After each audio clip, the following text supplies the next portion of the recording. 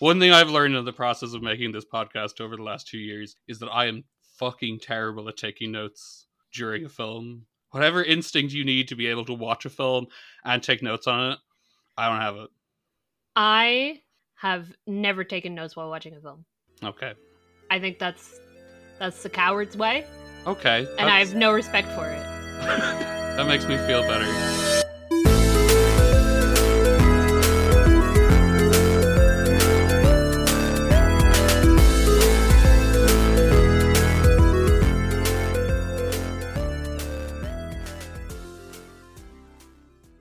Hello, and welcome to The Sunday Presents, with me, Ciara Maloney. And me, Dean Buckley. The premise of this podcast is that I make Dean watch one of my favorite films that he's never seen, or vice versa. In this case, not vice versa. No.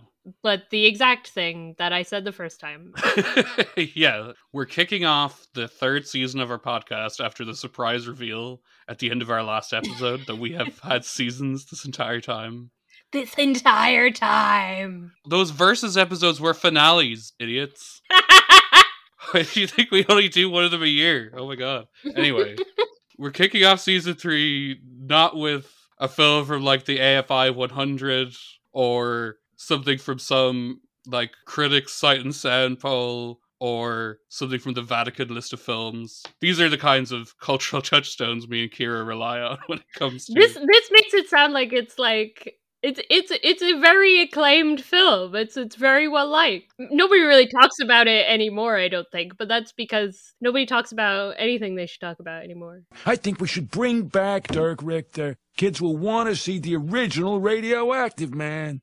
I keep telling you, he's 73 years old and he's dead. I am being facetious, don't worry. We're starting off with the 1997 rom-com, sort of, As Good as It Gets. Yes, and not something that I found out existed while going to the Wikipedia page, which is the ECW wrestling event As Good as It Gets in 1997. My god. Oh my god. What a bonus episode that would be. You're looking at America's hottest porn queen and part-time ECW roving reporter Jenna Jameson. Why? No particular reason. Sex sells, and she's extreme. Yeah, written and directed by James L. Brooks, who's, you know, the GOAT, despite later events. That makes it sound like he's a rapist or a murderer. What I mean is that he made Spanglish. Okay, because I was thinking, James L. Brooks, from the Mary Tyler Moore Show to The Simpsons. What a career he's had in changing culture. And then you made that remark, and I was like, oh god, do I have to? No, James L. Brooks' legacy is untarnished. Other than he made Spanglish and How Do You Know? Neither of those films are great, but they're not terrible either. Okay. But okay, so like you said, the Mary Tyler Moore Show. I think you're more familiar with James L. Brooks as a TV guy. 100%. As a TV guy, and obviously that was a big, like, he is a very famous and important TV guy. Mary Tyler Moore Show, Taxi, The Simpsons, famously, very big and important TV guy. Are you familiar at all previous to this with his film work? I know that he is the man behind Terms of Endearment, but I've never seen Terms of Endearment. And okay, yeah. Other than that, I think probably my major exposure to James L. Brooks's film work was all the times I've seen bits of As Good as It Gets on TV3. But never the whole thing. No, never the whole thing. Yeah, I actually wrote in my notes that As Good as It Gets is what you might call a TV3 movie. By which I mean, so for our international listeners, TV3 is a TV station that hasn't been called TV3 in about 20 years. I will never call it Virgin Media One. Fuck off. And I was very much raised by television, which I'm sure my mother will be very glad to hear me say on the public airways. But like, I am very happy to have been raised by television.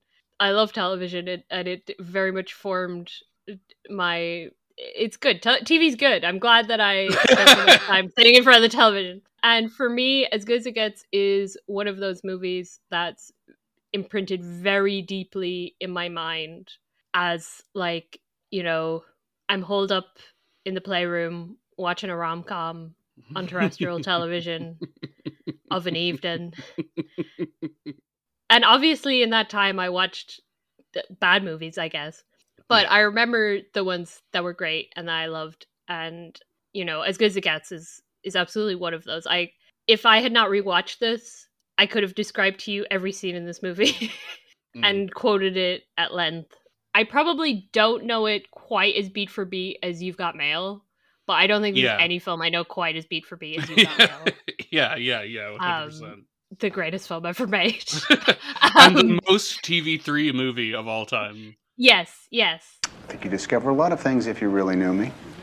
If I really knew you, I know what I would find. Instead of a brain, a cash register. Instead of a heart, a bottom line. Yeah, I was quite intrigued when you decided to kick off this season with As Good as It Gets.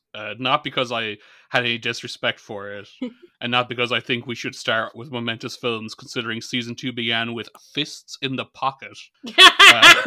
But as long as I've known you, you've been the rom-com guy in any room you have ever been in. That's really sweet. It's very true. And of all the 90s rom-coms that you could have made me watch, it did sort of surprise me that you went with this one because it doesn't have Meg Ryan in it. She can't be in everything. Yeah. Helen Hunt's great. Helen Hunt's the best. Who doesn't love Helen Hunt? I'm not 100% sure I'd seen much Helen Hunt. What?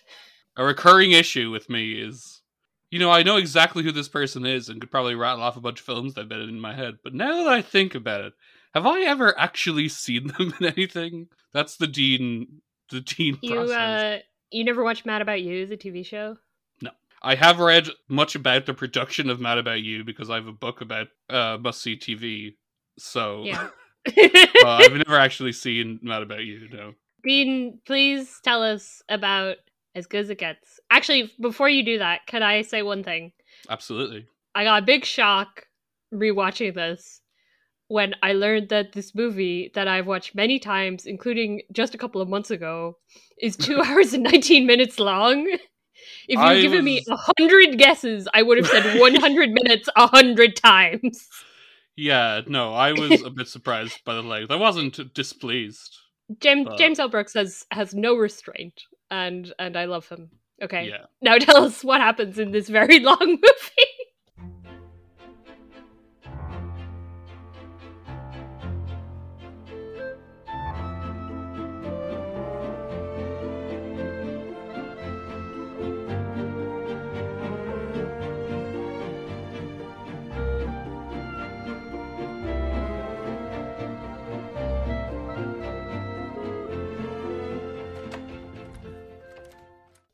So, here's our protagonist.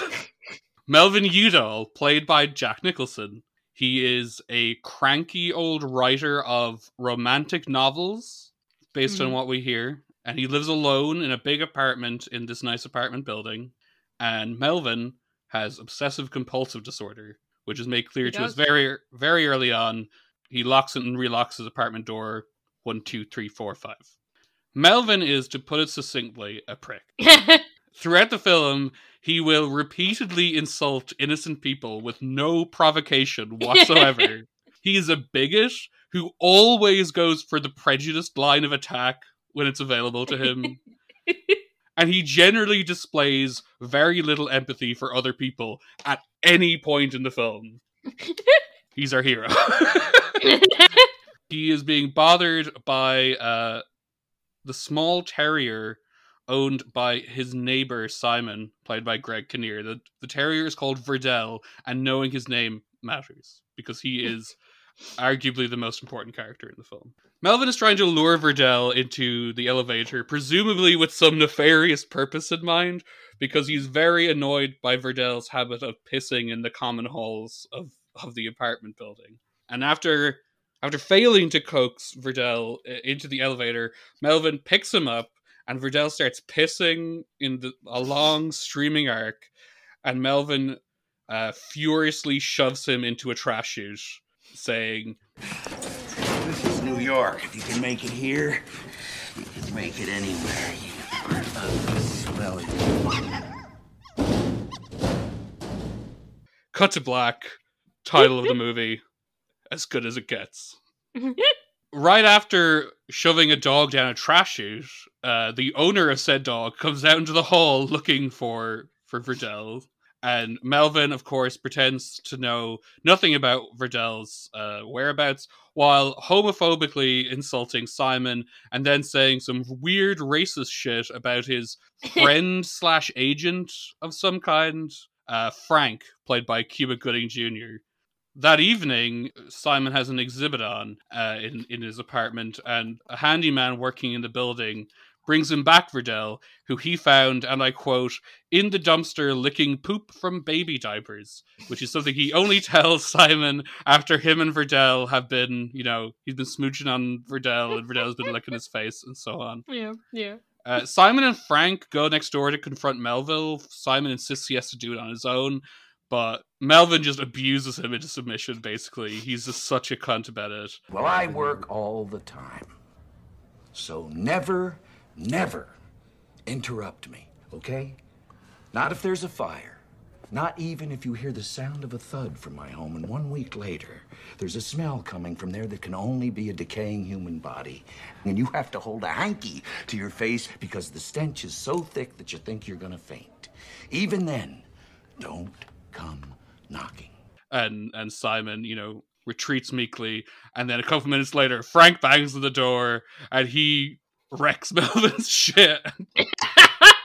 You think you can intimidate the whole world with your attitude, but you don't intimidate me.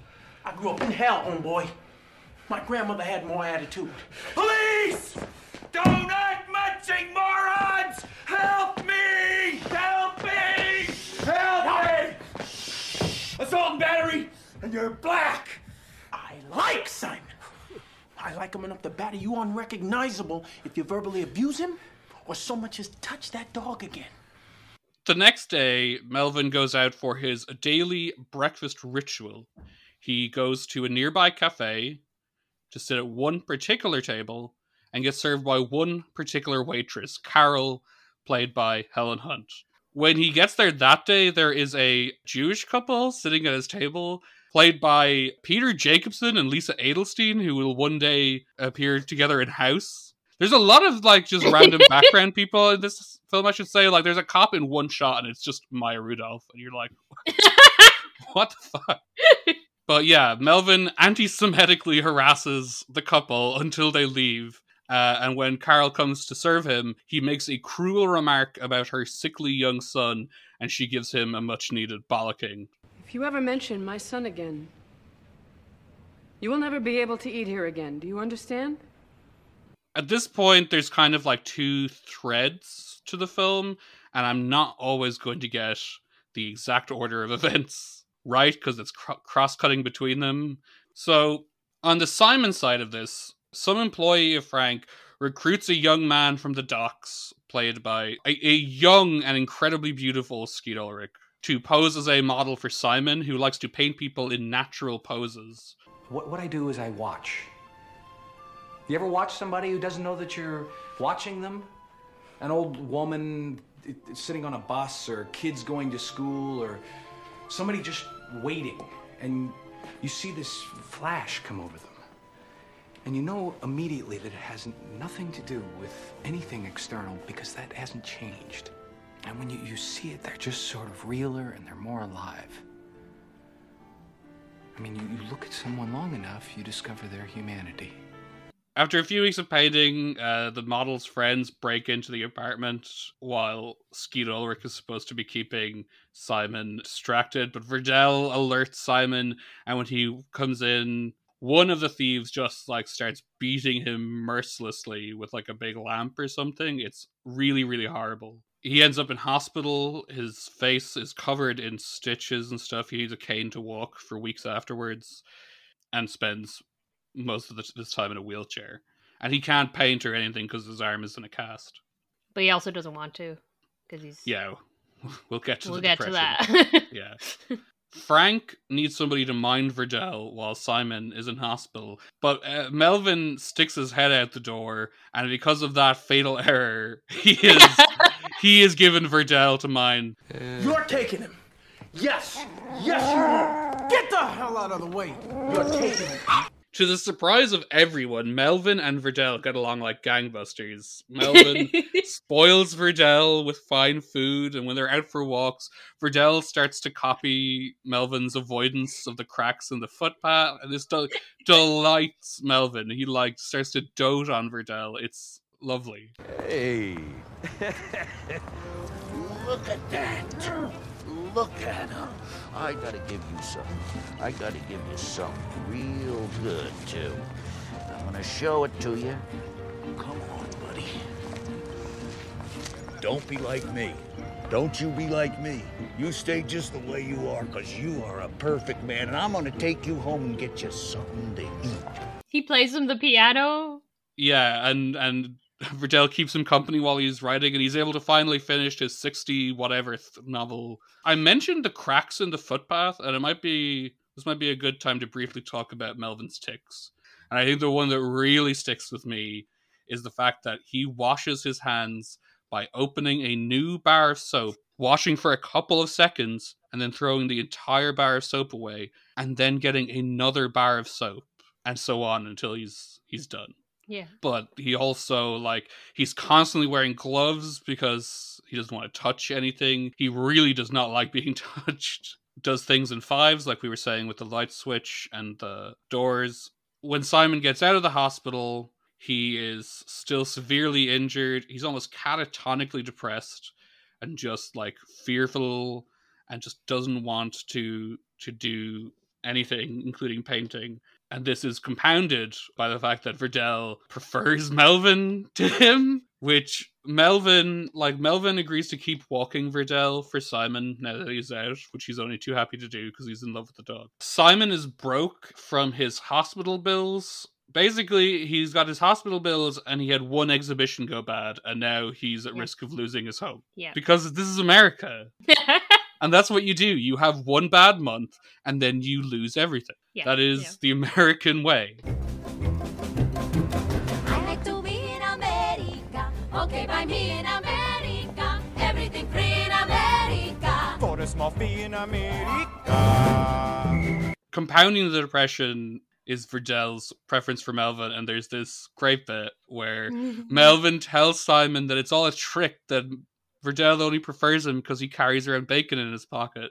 And then he gives Simon the bacon and says, look, we'll both call him. You'll see. You'll come to you. You'll see. And even though Simon is holding out bacon to him, Verdell chooses Melvin. And it's like the worst moment of Simon's entire life. Come here, baby. No, it's okay. Come here.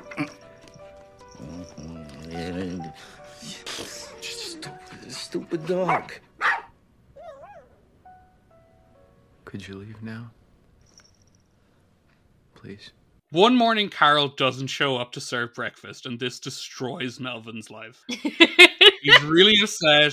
He insults the waitress who's covering for Carol, and this is the last straw. The manager, who has been threatening to bar him from the cafe for presumably years at this point, finally follows through and throws him out, and the whole cafe gets up and applauds.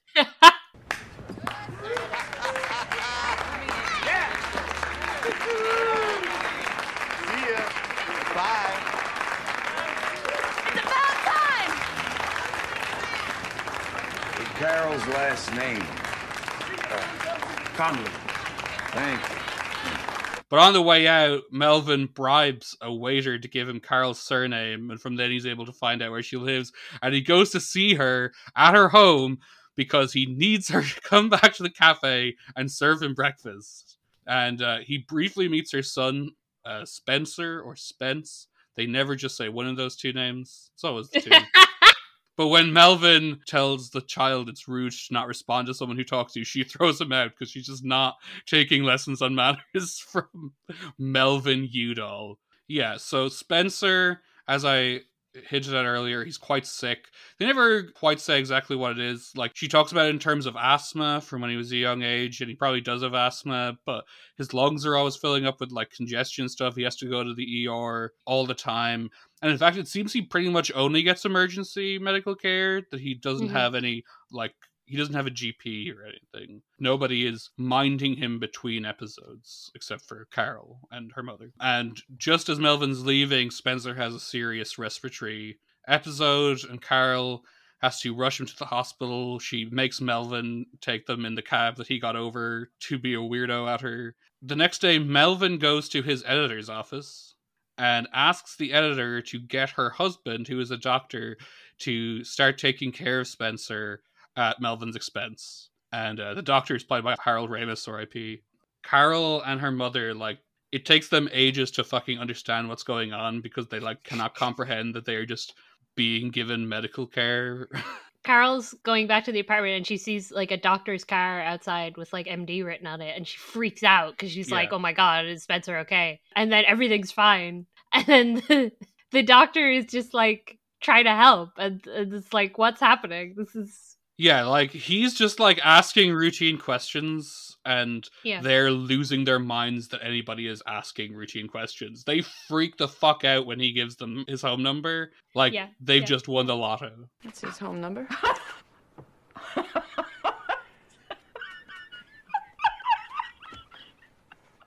What?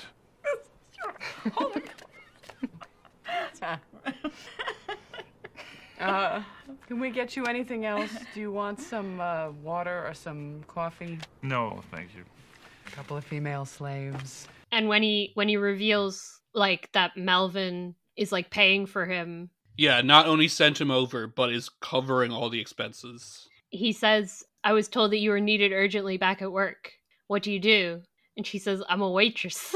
And her mother goes, in Manhattan. Yes. And we first see her long journey into town when she goes to see Melvin in the middle of the night, because as grateful as she is for this turn of events, she is also incredibly unsettled and schemed out because a older man at her job who routinely insults and harasses people is paying for her son's extremely expensive medical care out of pocket just to get her to come back to work. And she goes over and it's raining and she doesn't notice until the very last second that her nipples are extremely visible through her shirt. And Melvin answers the door and she is just, like, trying to get him to, like, say outright what she assumes, which is that he's hoping that she will sleep with him. And when he does not offer this up because genuinely he is just trying to get her back to the restaurant to serve him his breakfast, she, like, shouts at him, I'm not going to sleep with you. I will never sleep with you. Never, ever. Not ever. And then the next day, when he goes back to the restaurant, she has written him this, like, many page long thank you note. And he's like, no thank you. I'm just going to read you this part of it. And that makes you the most important, surprising, generous person I ever met in my life. And you're going to be in our prayers, our daily prayers forever. Lovely. He's there with Frank because Frank is trying to convince him to take Simon to Baltimore to see his estranged parents, who are the last people he can turn to ask for money, basically. Initially, Melvin is like, fuck no, but then Frank talks him into it anyway, which is what Frank does. He just, like, insists that Melvin does things until Melvin does them. And Melvin agrees, but he's only going to take Simon to Baltimore if Carol will come with them for some reason. I understand the reason, but from the perspective of everyone else in the story, it is very much for some reason, because Melvin never explains his feelings to anyone ever. So the three of them head off to Baltimore. Melvin has brought a bunch of mixed CDs marked for different uses, like for breaking the ice and to pep things up a bit. Things up. And later we see for emergency use only, hidden in his glove box. Anyway, on the drive to Baltimore, Carol and Simon are talking, and Simon starts talking about how he was thrown out of his house by his father, which was basically when he turned 18 because of a combination of him being gay and a painter. But the key is him painting his mother nude. Yeah, and the father coming home. I remember I was defending my mother, and I was trying to, make peace in the lamest way. I said, she's not naked. It's art. And he started hitting me. And he beat me unconscious. And he talked to me less and less after that. I mean, he knew what I was before I did. And the morning that I left for college, he walked into my room and he held out his hand, and it was filled with money. A big, sweaty wad of money. And he said, I don't want you to ever come back. And I just grabbed him and I hugged him, and he turned and walked out. Yeah, it's a grim story that Melvin continuously tries to interrupt by talking about himself. Classic Melvin. Classic Melvin. And Carol says we all have these horrible stories that we need to learn to live with or whatever. And Melvin's like, nope. It's not true. Some of us have great stories, pretty stories that take place at lakes with boats and friends and noodle salad. Just no one in this car, but a lot of people. That's their story. Good times, noodle salad. What makes it so hard is not that you had it bad, but that you're that pissed that so many others had it good. No, I don't think so. Not it at all, really. They go to Baltimore. They're staying in this really nice hotel with it's a suite, so no one has to share rooms or whatever. Carol gets a call from her son. He's out of breath on the phone. She's like, what's wrong? He's like, no, I just scored a goal playing soccer. She's so happy that she wants to go out dancing, but Simon can't go out dancing because he's afraid to leave buildings and can't walk. And thus, she is stuck with Melvin. And Melvin says he's going to hop in the shower while she gets dressed. Does she fall asleep in the chair waiting for him? Oh my god, so much time passing. While he's in the shower getting ready. And then he just emerges fully dressed in a cloud of steam. It's awesome. And they go to this really nice restaurant where the maitre d' insists it's a coat and tie affair and tries to give Melvin non-cleaned clothes from the back for him to wear over his usual shirt. No, I'm not putting that on. And in case you were going to ask, I'm also not going to let you inject me with the plague It's either. such a nice place. You probably have these dry cleaned all the time, don't you?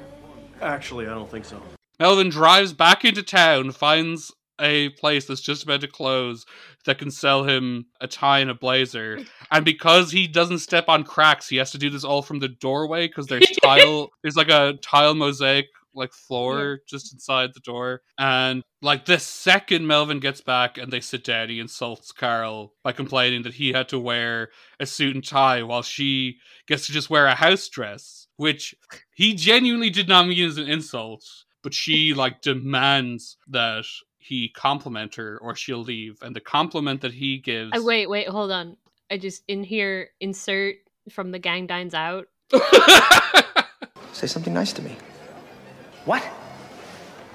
I'm not going to sit down until you say something nice to me for once in your life. And he replies, I've got this, ailment. My doctor, a shrink that I used to go to all the time, he says that in 50 or 60% of the cases, a pill really helps. I hate pills. Very dangerous thing, pills. Hate. I'm using the word hate here. about pills, hate. My compliment is that night when you came over and told me that you would never... all right, well, you were there. You know what you said. Well, my compliment to you is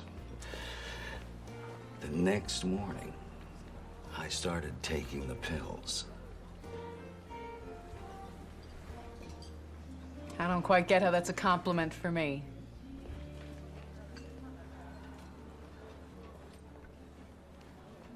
You make me want to be a better man. And she is like, oh my god, and moves over next to him to get into, like, kissing range. Do you ever let a romantic moment make you do something you know is stupid? Never. Here's the trouble with never. She asks him why he wanted her to come on the trip. And after mumbling for like 2 minutes, as Melvin does, he says he thought maybe that she could have sex with Simon. And turn him straight, I guess? Yeah, he never actually completes the thought is the thing, so... But that's the implication. Well, because once it's out, it's like, oh fuck, why did I say that? Yeah. And she's like, furious, and she leaves, goes back to the hotel. She says that they're roommates now to Simon because she doesn't want Melvin to come into that room. And she goes to take a bath, and as she's tying up her hair to get in the bath, Simon looks at her and he just whispers to himself, "Hold it." Because for the first time since he was attacked, he sees one of those poses that capture him so much. It's Carol. She's beautiful. And he spends the rest of the night sketching her. He breaks open his cast so he can hold his pens and pencils properly, and... You're white cavemen chiseled on walls. The next morning, Melvin storms into the room and is like, "Did you have sex with her?" And Carl comes out from the bathroom and he's like, "Oh, I didn't realize she was here. Did you have sex with her?" And she says, To hell with sex. It was better than sex. We held each other. Simon rang his parents the previous night and they didn't pick up, even though they were definitely in. And he left this, voicemail. And the next day, he calls again and his mother picks up. And we don't hear the full conversation exactly.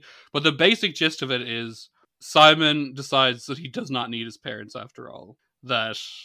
he'd rather just keep trying to make it on his own than go crawling back to them. When they're on the way back to New York, Melvin gets a call, presumably from Frank. And when they are getting close to back to New York, Melvin reveals that Simon's homeless. He's lost his apartment. And when they get back, without ever saying so, he offers for Simon to come live with him for as long as he needs. He's had all of Simon's paintings and other personal possessions brought into the house, and his bedroom in his apartment recreated for him in one of Melvin's rooms. Carol, on the other hand, does not want to talk to Melvin ever again, it seems, after recent events. Look, I don't care what you did for me. What's wrong? I don't think I want to know you anymore. All you do is make me feel bad about myself. A while later, Simon is calling out for Verdell in terms that cause Melvin some alarm. Where's my big hairy boy, etc. And they're about to have an argument because Melvin wants Verdell to stay in his room with him, and Simon clearly wants Verdell in his room with him. But then the phone rings, and Simon picks up, and Melvin's like, yes, I'll use this to my advantage to win this fight over the dog. But then Simon says it's Carol calling for Melvin, and he take the dog! I don't know whether I'm being sensible or hard on you. Maybe both. Maybe. See, right there, I don't know whether you're being cute or crazy now. Cute. You don't have to answer everything I say. Just listen to me, okay? Listen to me. It doesn't go Melvin's way. I think Melvin's ready to give up on Carol at that point. Yeah. And then Simon gives him a big pep talk about how he needs to go get her, goddammit.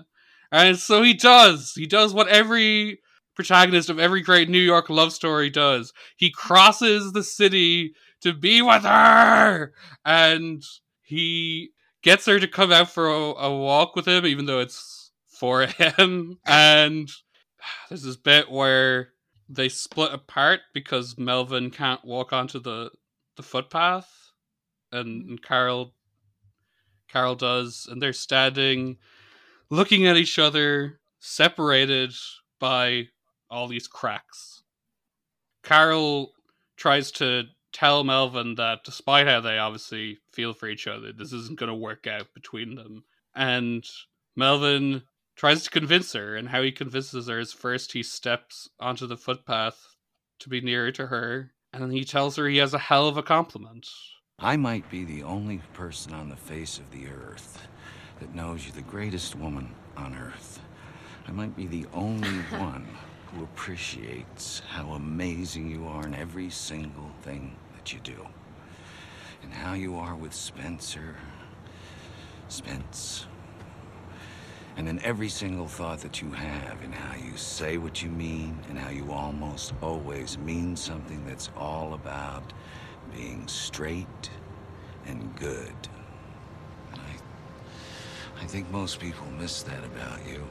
And I watch them wondering how they can watch you bring their food and clear their tables and never get that they just met the greatest woman alive. And the fact that I get it makes me feel good about me. And they awkwardly kiss. And then when they're done, Melvin's like, no, I can do better than that. And gives her a big Golden Age Hollywood kiss, which you could tell because you can't actually see their mouths. They're wrapped up around each other. And they start walking down the street, but the bakery opens and they turn back to go in and get warm rolls. And as they're going in, somebody is coming out, and Melvin opens the door. And at the last second, he notices that when he stopped to open the door, he let one of his feet onto the cracked part of the footpath, and he looks down and he's like, okay, and he goes into the bakery to get warm rolls with Carol. End of film. Always look on the bright side of life. Always look on the bright side of life. Some things in life are bad, they can really make you mad. Other things just make you swear and curse. When you're chewing on life's gristle, don't grumble, give a whistle. This'll help things turn out for the best. This is not the most important thing by some distance, but I do think it is pretty fascinating that this movie made $314.1 million worldwide, which is, adjusted for inflation, that's $590.7 million. Yeah. Which is $200 million more than Black Adam. The hierarchy of power in the DC universe is about to change. This rom-com about an asshole with OCD, his gay neighbor, and a single mother experiencing the inequities of the healthcare system. And I'm like, why did Hollywood think they had to go this superhero movie route to make money? It doesn't make sense. Yeah, I mean, even that specific figure brings me in mind of the fact that even in this day and age, like La La Land, people ask, how does Damien Chazelle keep getting to make films, even though most of his films don't do that well? It's because the one that did that well, La La Land, made $500 million. Anyway, yeah, this truly is a film from the last days of, you can make money off something that doesn't have any explosions in it, right? Probably turn a buck on that, right? I got a question for you. Yes. What does this film get right about mental illness? For everyone at home, Dean's number one pet peeve in entertainment journalism is what does this film get right about whatever? And actually, of all the things a film can get right about, mental illness is my number one thing. Like, every article that's like what X gets right about mental illness, just hell for me. I just hate them so much. Well, pitch me the article right now. Well, ironically, what As Good as It Gets gets right about mental illness is that mental illness is highly specific and individuated. And if you want to tell a story about a mentally ill protagonist, it is probably more useful to try and make a character who seems like an authentically mentally ill person in their like the specific details of their characterization than in trying to apply some sort of fucking checklist system and be like, oh, we gotta get 7 out of 9 diagnostic criteria into this character outline, or else we're gonna get dragged on Twitter. I feel like I was, and this isn't something that I would normally think about, and this is probably the first time I've ever thought about this, but I was watching it and it just occurred to me like, oh, if this came out now, people would be really angry. Yeah, on multiple levels. Like, there are so many jokes people make about, like, you could never get away with making this or that today. They always say stuff like, I mean, Blazing Saddles is the classic one. Blazing Saddles is the cliche, yeah. But in general, they will cite things that have elements of, like, shock humor or, like, taboo breaking shit. And no, the film that you could not make today is as good as it gets. One, for inaccurately portraying OCD, probably, even though, like I said, every mental illness is highly specific and individuated, and the average mentally ill person does not get mental illness right by this standard. Sorry, what were you going to say? Well, I just thought, like, I don't think that it's, like, a really bad portrayal of OCD or anything, but just, like, it's not what the movie's about. So it's not like... And also, it would definitely get savaged for being about an older man and a younger woman. I mean, they're not that far apart in age, but Jack Nicholson does look like that, so it doesn't help. And the fact that he is a homophobe and a racist and an anti-Semite and all these horrible things, and he like basically never apologizes for any of it, and is rarely even made to feel that bad about it by other characters. This would get savaged for that. You promised to stop watching that telly and take me on holiday. Shut up your mouth! Ethnic Mismatch Comedy number 644 has been canceled. While we scramble to find new programming, please enjoy this encore presentation of Princess Di's funeral. And would you be part of the savagery? No. Would you be a staunch defender? Where would you land in the discourse of hypothetical today's as good as it gets? Well, I mean, the first thing is, and this is a true belief of mine, but it also is a very convenient get out of arguments free card when it comes to films and TV and stuff, which is I really despise narrative bias or like ending bias, where the way a film or story concludes is presumed to contain most of the meaning of the story is located at the far end. Yeah, like whether a character is punished for their actions and that kind of thing. Or in this case, whether they get the girl. Yeah. And I don't think that this film is arguing that racists and homophobes should get the girl just because the guy who gets the girl is a racist and a homophobe, you know? Less so with the racism, but with the homophobia, like he is extremely homophobic. It's like crazy how homophobic he is, right? Yeah. Simon becomes like his best friend, and Melvin is interesting because even though he has almost no empathy, he is capable of incredible generosity that he doesn't even see as generosity. Mm-hmm. Like obviously, the big example is paying for medical treatment for Spencer, which he's doing for entirely selfish reasons, but not in like a manipulative way or like a there is no ulterior motive. His motive is exactly what he says it is, which is he wants Carol to serve him breakfast.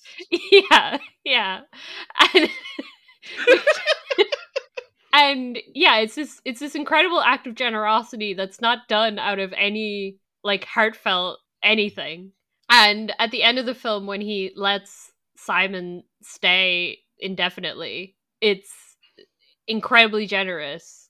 And like I guess it's more heartfelt in the sense that it's not just to his own benefit somehow, but it's still like he doesn't think of it like he's doing anyone a favor. It's interesting. I don't know. Yeah, he's solving a problem, which is that Simon doesn't have a place to sleep. And now he does. Done. Yeah. And in this case, like, the benefit to him is probably just Friedel still being around, to be honest. One of my favorite moments in the whole movie is when Simon and Melvin get home after the Baltimore trip and Friedel is there, and Simon says, "Mommy and Daddy are home." The best. Yeah. Anyway, the fact that this film is 2 hours and 19 minutes long is such a strength of it, because, well, it doesn't feel that long. It like zips by, but not at all. But it leaves room for it to have a lot of fat on it. Yeah, the tastiest part of meat.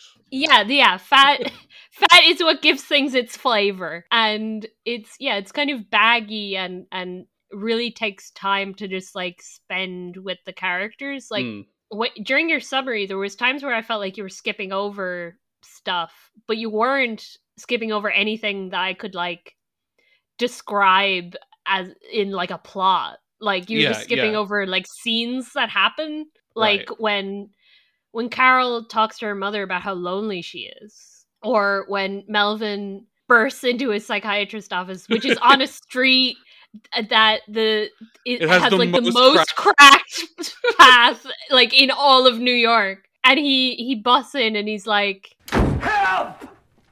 If you want to see me, you will not do this. You will make an appointment." Dr. Green, how can you diagnose someone as an obsessive-compulsive disorder and then act as though I had some choice about barging in? There's not going to be a debate. You must listen. You said you could help me. What was that? A tease? And then he bursts back out and he says in the waiting room, "What if this is as good as it gets?"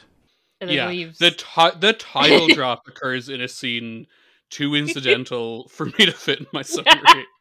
Like, but that's so much the strength of the movie, is it has this kind of incidental, anecdotal kind of vibe, even though it has this two kind of plots running along. It's still also just like this movie that's much more character driven than anything else. And like, even I think earlier you described it as a rom-com sort of, and because it is a rom-com, it's got all the hallmarks of a rom-com, it's structured like a rom-com, but it doesn't really feel like one the sense that it just because of that like kind of looseness, that bagginess, that kind of fattiness, it feels like it's like a rom-com hiding inside a movie about a bunch of other stuff. It is a rom-com, and that is like the thing that like ultimately gives the film its structure, but it's mostly a character-driven dramedy about this weird guy and his relationship with his gay neighbor, to whom he is varying levels of hostile over the course of the film. I love Jack Nicholson's performance. Like, Jack Nicholson's one of my favorite actors anyway, but I especially love his performance because I feel like almost any other actor, they would do one of two things, which is either they would soften Melvin and kind of shrink away from the material. Do you know what I mean? Like, not quite hit the homophobia and the racism so hard. Yeah, he's so venomous. Yeah, like when he says there are Jews at my table, he really hits the Jew word.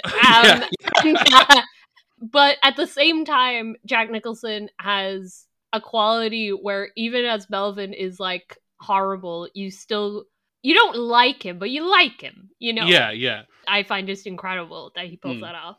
Obviously, I've, like anybody in the English-speaking world, I've seen lots of Jack Nicholson films. I've seen Jack Nicholson performances from various stages of his career. And I've especially seen a lot of Jack Nicholson from this period of his career, from like the 90s and noughties, when he had very much settled into being Jack Nicholson. He was born settled into being Jack Nicholson. I know, but every Jack Nicholson meme is from this period of his career. Do you know what I mean? That's so true. And there was a part of me worried that I was going to have that problem you get sometimes with actors where you're really familiar with them, with how they act, and sometimes the details of the performance can almost wash over you because your brain is just like, oh, Jack Nicholson doing Jack Nicholson shit. But the whole way through this film, I was like blown away by the details of this performance, especially when Melvin doesn't talk and he should be talking, and he like has this stunned look on his face, or when he's like trying to get from one sentence to another, or muttering and mumbling as he tries to dig himself out of a hole. And there are all these little just like, you know, micro expressions and tics and stuff that aren't, they're not the product of somebody like going, I'm going to find an OCD person, follow them around, and I'm going to imitate the most visible tics that they have, or whatever the fuck. He's like, it's real inside out, just like Melvin's emotions from second to second, like playing on his face, and like his own conflict and discomfort, not just with people around him, but with himself. Discomfort's a great word, because he's very awkward, but he's not shy, you know. Like I feel like there's a real constellation of personality traits that get equated, like being socially awkward and being shy and being anxious, and Melvin is like supremely confident and also just like extremely uncomfortable being around other people. And that those things are both part of why he is the way he is, because it's a lot easier to say something extremely cruel and have people be mad at you than to, you know, let your soft underbelly be shown and have people be mad at you. Like it's like a defense mechanism, which is not to say that he doesn't mean it. Or revel in it, for that matter. Yeah, he does. It's I love the scene where Simon describes his backstory for like a bunch of reasons. One, I think it's really interesting because the whole movie, when they talk about Simon being estranged from his parents, you just go, oh, because he's gay. Yeah. Like, you don't feel like there is a story, even though of course that is a story, but it's like you fill in like the blanks with kind of the cliches, and then then when he actually tells it, like, that's part of it, but it's much stranger than that. Like, there's this kind of ambiguity of if his mother was abusive almost. Like, was she being very supportive of his art, or was she being a fucking creep, you know? It's like, and the father's like rage is like simultaneously like almost jealousy. Yes. And then also homophobia. And then also, there's definitely a really interesting link between like his father's violence and the violence that he experiences from the home invaders. Yeah. Even though they're presumably gay. I thought a lot about the home invader group, even though they ultimately are quite a small presence in the film, because obviously what they do, well, mainly what the one guy does to Simon is horrible. Is horrible. The guy who acts as the model is like not on board with it. No, and the other, there's three total, and like the other guy is there to steal, not to. He was not planning to engage in violence, and they don't really linger on those characters or anything. But I kept thinking about them because they are these homeless young men living on the streets and are, like you said, presumably gay, like Simon. And for me, they kind of unlock something about the film, because this is a film of a constellation of really hurt and damaged people hurting and damaging each other until there are these turns that they like start to help each other. And in a more pared down rom-com, it's easier, I think, for people to twist the idea of like, do they get together in the end or not, as being like a sort of value judgment on the characters and the story and stuff like this. But in this film, like, first of all, there are more important characters than just the two romantic leads. At the very least, there is Simon, and then they're all connected to this. You know, there's Carol's mother, there's Frank. There are loads of people in this story who not only matter to the narrative, but like increasingly whether directly or secondarily, matter to Melvin. Like, he doesn't like Frank. I love that bit where, like, after, like, he's like egging him on about like Carol, where Melvin just goes, "All right, I'll see you tomorrow. Let's not drag this out. We don't enjoy one another that much."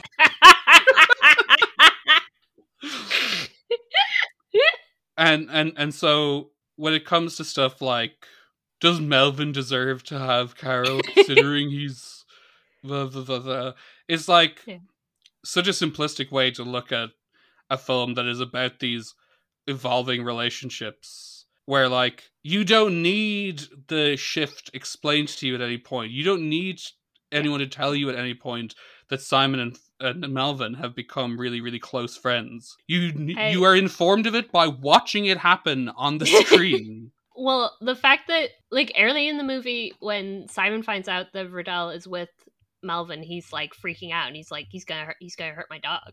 Yeah. And then by the end of the movie, he tells Melvin he loves them, and Melvin says, I tell you, buddy, I'd be the luckiest guy alive if that did it for me. Which is both very sweet and a little homophobic. Yeah. Which is perfect. The first time I saw you was the day that I hit puberty. You played a beautiful girl, shunned by society. It wasn't your fault, you just smoked one laced doobie. That after school special made me wanna never do PCP. Oh, Helen Hunt, you make my heart do acrobatic stunts. You stand and face the brunt of the twister of my burning want. Helen Hunt, you know I'm mad about you. Dean? Kira? Do you think As Good as It Gets is As Good as It Gets? It's a twist on the old usual. Yeah. The title of the film. If it's not as good as it gets, it was as good as it got in 1997, probably. Fuck you, Titanic. Honestly, I haven't seen Titanic in a while, but I was never that big a fan. So yeah, fuck you, Titanic. Titanic rules. Fuck you. Never let Billy Zane on a boat. That's the lesson. That's the lesson of Titanic and Dead Cam and no other films. But that's a weird number of films to have that lesson. Yeah. No, As Good as It Gets. Fantastic stuff. They don't make them like this anymore. They really don't. Even James L. Brooks. James L. Brooks hasn't made a movie since he embezzled all that money in 2010. Yeah. In my opinion. For what's it called again? How do you know cost $100 million? Yeah. And it's a film so forgotten to time that I, until recently, when Kira corrected me, and I believe many other people are incorrectly under the assumption Jack Nicholson's last film was The Bucket List. Because who remembers that he did how I can't even remember the name of this film. I have to assume that Jack Nicholson was also in the embezzlement scheme brackets, in my opinion. Yeah, it's like, how do all those Adam Sandler movies cost that much? Yeah. Because Adam Sandler is using them to pay his friends exorbitant salaries. Which is sweet, in a way. Yeah. Yeah, it's like I said in that piece way back when, is that like fundamentally the scam of Adam Sandler films is not the inflated budgets, it's the decreasing quality. No, I'm really glad that I watched this. It's one of those films I quite possibly would never have gotten around to, just because, there were so many films I should watch in any period, and one of the weird things is films I've seen bits of on TV, they get lowered down because I've already seen some of them, so they get lowered down the priority. I get it. He's an asshole with a gay neighbor or something. I don't need to see this. I did need to see this. It was great. He is an asshole with a gay neighbor, though. You were right about that. That's true. I assumed from my memory, because all I remember was Jack Nicholson having to take care of the dog for his gay neighbor. I assumed the gay neighbor had AIDS. No AIDS in this film. That is more homophobic than anything that Melvin says in the movie. Next episode, in a very strange take on our usual style, I am showing Kira an all-time, widely considered among the greatest films ever made, American classic by an acclaimed new Hollywood director that she hasn't seen somehow to this point. It's Robert Altman's The Long Goodbye. And the thing is, it's not like you haven't seen Robert Altman films. It's just for some reason. I have mixed feelings on Altman. Or I did for a long time. I fucking love Nashville. Nashville's like the best. And I fucking love Come Back to the Five and Dime Jimmy Dean, which is very much a minor Altman. Yeah. And I hate Tanner 88, the TV show he made. But yeah, in general, like Robert Altman's style of like overlapping dialogue and lots of different stories that intersect and stuff, I find not tiresome exactly, but it's kind of hit and miss for me. But Nashville, I feel like when I saw Nashville, that really unlocked the possibility of Altman for me, because before that, I really liked Come Back to the 5 and 9 Jimmy Dean, but was otherwise pretty lukewarm. Yeah. And then I saw Nashville, which is one that people like, and I was like, oh, I get it now. Yeah. So hopefully that will transfer over. Hopefully the fact that I have not seen any of the Robert Altman films that you have, but like Robert Altman much more, will not make the dynamics of the episode quite weird. Because I think I've only seen 70s Altman, apart from that one weird sci-fi film he did with Paul Newman for some reason that nobody should watch. That? It's called Quintet, and it's terrible. Do not watch it. Okay. Quintet. Somewhere, the game is beginning. What are you doing? Get in my watch! Until next time, I'm Kira Maloney. I'm Dean Buckley. The song was Bush Dog by Alexander Nakarada. And this was The Sunday Presents. And happy birthday to Lorene Scafaria.